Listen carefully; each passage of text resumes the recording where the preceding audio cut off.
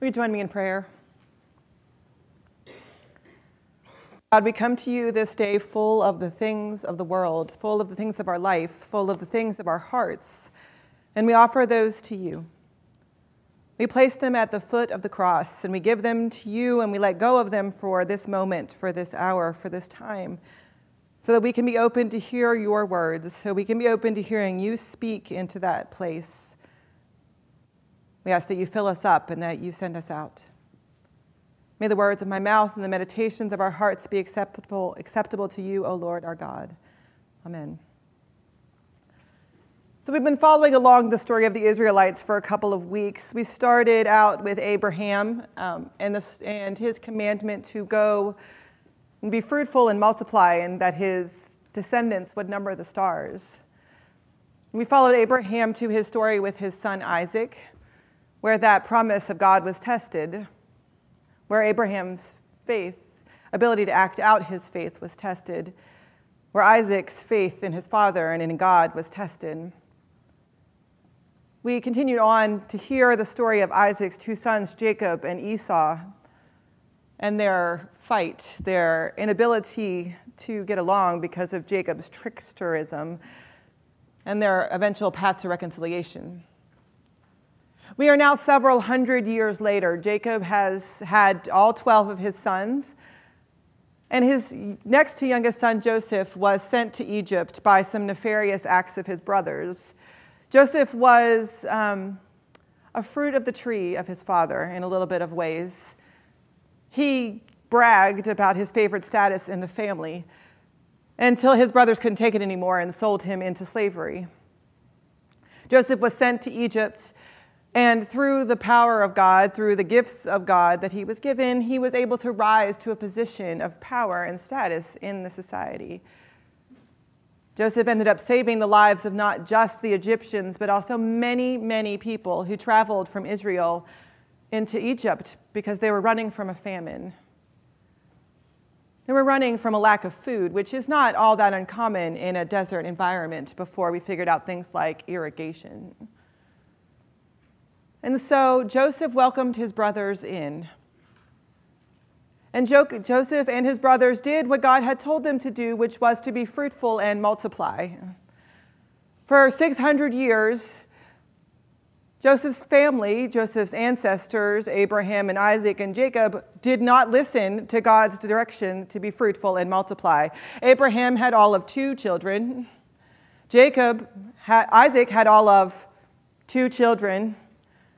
Eventually, Jacob did have the 12 and finally listened to God. And it wasn't until they were in Egypt that God's family began to expand. They were known when they migrated as the Israelites. The Israelites named after Jacob, whose name was changed. Basically, they were called sons of Israel, sons of the one who wrestled with God. They grew fruitful and multiplied.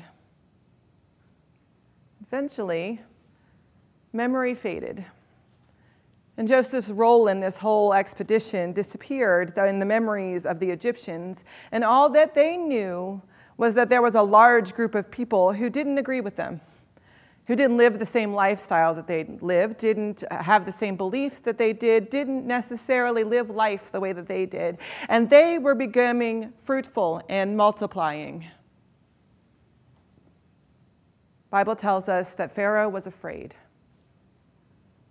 Pharaoh was afraid of this group of people. And so Pharaoh did what many of us do, which is to change their name. He took away from them the name that they claimed for themselves and gave them instead a name, a Piru in Hebrew, which means basically worthless, people who are worthless, people who had no status in society. And so originally the Hebrews were not an ethnic group, they were just people who were poor. People who were of an economic class, of a particular style of life, people who lived a particular way. And they took away their name and gave them a slur instead to belittle them and to make them smaller because they were afraid. Pharaoh was afraid of these people because he did not have power or control over them. You see, Pharaoh had Pharaoh's position because the people of Egypt believed that Pharaoh was God on earth. That Pharaoh was not a representation of God. Pharaoh was literally God on earth. The Hebrew people did not believe that, for they knew that God, the God of Abraham and Isaac and Jacob, was more than a person, was bigger than Pharaoh, did not live the limitations that Pharaoh as a human person lived. And so as long as the Hebrew people existed, Pharaoh's power and Pharaoh's status and Pharaoh's ability to be God was challenged. And so Pharaoh acted out of his fear. And he rounded these people up, and he made them make bricks. He made them build things to elevate Pharaoh's status. The great cities that were read earlier, Pithom and Ramses, we are finding evidence of today. Archaeologists are even now in the desert digging up the remnants of these bricks that the Hebrews laid thousands of years ago. And they did that because they were afraid. They were afraid because people were different. They looked different, they smelled different, they acted different. There's a saying that says that anger is fear turned outwards towards other people. That when we're angry with other people, when we're angry with ourselves, what happens, where it's coming from is not anger, it's fear. And there's basically two wells of fear that we see in our world today. The first is a fear of scarcity. We are afraid that things are going to run out, that there's not going to be enough for everybody. There's not going to be enough of whatever to go around. There's not going to be enough money to go around. There's not going to be enough power to go around. There's not going to be enough clothes to go around. There's not going to be enough toilet paper at the store for all of us to survive this pandemic without toilet paper, right? There's not going to be enough Christmas toys of the exact toy that my child wants, and so let's get in a fight on Black Friday, because that's definitely the Christmas spirit, right? We're afraid there's not enough love to go around. The second fear is a fear of inadequacy or failure. It's a fear that we're going to not know what to do, that there's going to be a situation which arises or a world in which we live that we don't know who we are, and we don't know how to behave, and we don't know how to act, and we don't know what the rules are of this world. And both of those things are coming out in our lives as anger and as hatred. And it's enough to go around. The one thing that is not scarce in our world is our ability to diminish other people, to make them flat, to make them other, to round them all up in one big group and make them bad. And the truth is that nobody on any side, every side, all four sides, 7 sides, however many sides there are of any issue, are all bad or all good. But it's easy for us to paint a picture of that. It's easier for us to do that because it's easier for us to be in control when others are outside. So let's talk about that fear of scarcity. The Bible tells us that God, the God who created the world, the God who created everything, the God who created you and me, created enough for everyone. That there's nowhere we can go, nothing we can do that takes us outside of the protection of God, the providence of God, the caring of God. There is more than enough. There is more than enough. There is more than enough to go around if we trust in God to provide that. I remember sitting at the table with my grandmother before she died, and we were talking about the Great Depression, and I know that hit everybody differently, but she grew up in Colorado, which was hit very hard by the Great Depression because they had the Dust Bowl, and then they had the Great Depression, so there was no food, and then there were no jobs. And she lived on a train car. Her whole family, there were 4 of them, lived on a train car because her father was a Pinkerton detective on the train line. 4 people. They had chickens on this train car, guys, right? And they zoomed around the West Coast on this train car with chickens that they would let out at each stop and then let back onto the train. And I said, well, Grandma, I mean, that sounds awful. It was terrible. And she said, oh, no, no, no, no. It was wonderful. We had more than enough. We had more than enough of what we needed. We had more than enough. We were lucky. We had a place to live and a job, and we had chickens that we could feed, and we could live off their eggs if some people's chickens lay eggs, not ours.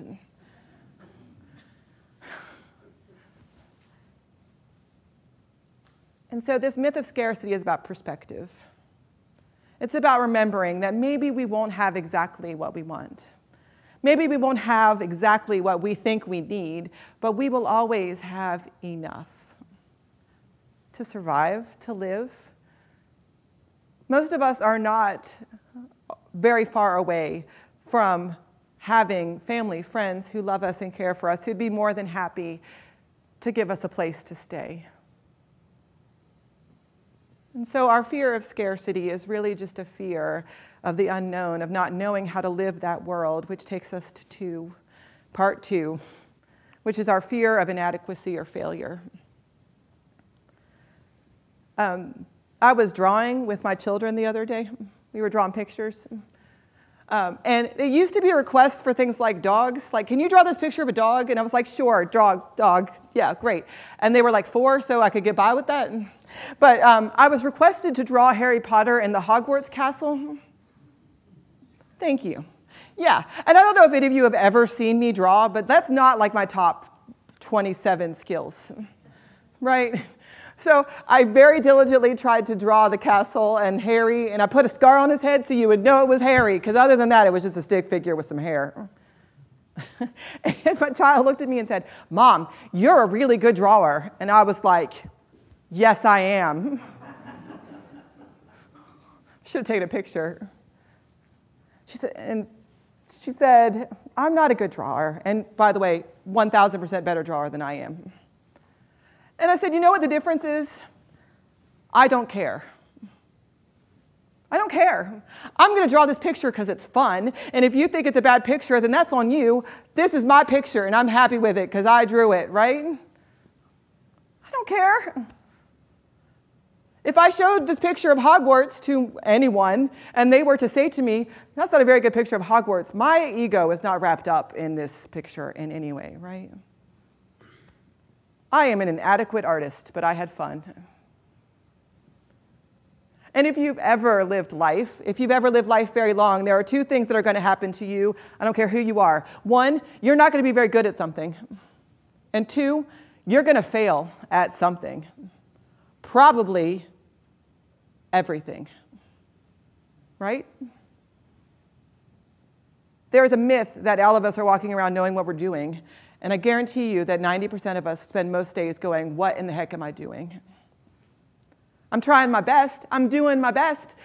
I'm doing what I can do. But I don't know if this is any good or not. It just gets amplified. You go to work, and you try to do your best, and you do your best. You try, you do, but you don't really know. And good Lord, every time my kids reach a new developmental milestone, I feel like I had parenting licked, and then they grow up, and now I have no idea what I'm doing, right? And it just keeps happening as they get older. Like in your 20s, I don't know how to parent a 20-year-old. I'm not going to know when I'm there. I don't know how to parent a 40-year-old. Eventually, with modern medicine, I may be parenting a 90-year-old. Who knows? I don't know how to do that. I'm going to fail, and that's okay. We do not need to be afraid of that. Because what fear does is turn into anger. Anger at ourselves for not being good enough. Angry at our children for not living up to whatever ridiculous expectation we may have had for them in that situation. Anger at other people for not doing what we expected them to do. Our fear of inadequacy, our fear of scarcity, our fear of not being good enough only makes it harder for us to live in this world. And so I am reminded of the promise of God. The promise at the beginning when God created the world and said, I will be with you as you venture through this world. The promise to Moses when the Hebrew people eventually were liberated and freed, that he would go with them into the desert, a pillar of fire before them so that they knew the way to go. They still messed it up. God was still with them. The promise of Jesus, who said, I go before you to make a house with many rooms. I have a place for you. The promise of Paul, who said, this table is big enough for everybody. This problem that we have is nothing at the table of God, where everybody is welcome, whether you know what you're doing or not, whether you have enough or not, whether you are in power or not. We have the witness of the people who have gone before us, who have lived a life of faith, who tell us that the problems that we think are the end of the world are not the end of the world. You're going to screw up your kids somehow, I promise. You're going to mess up at work somehow. You're going to be afraid of things and of the world, and there's going to be all this stuff that comes at you. But they share a life of witness, which reminds us that nothing is outside of the glory of God. That nothing is outside of what God can do for you. That nothing is without God's grace in the midst of it. And so as we look at these names, we remember people who messed up, who struggled sometimes, who didn't always know what they were doing, even when it looked like it.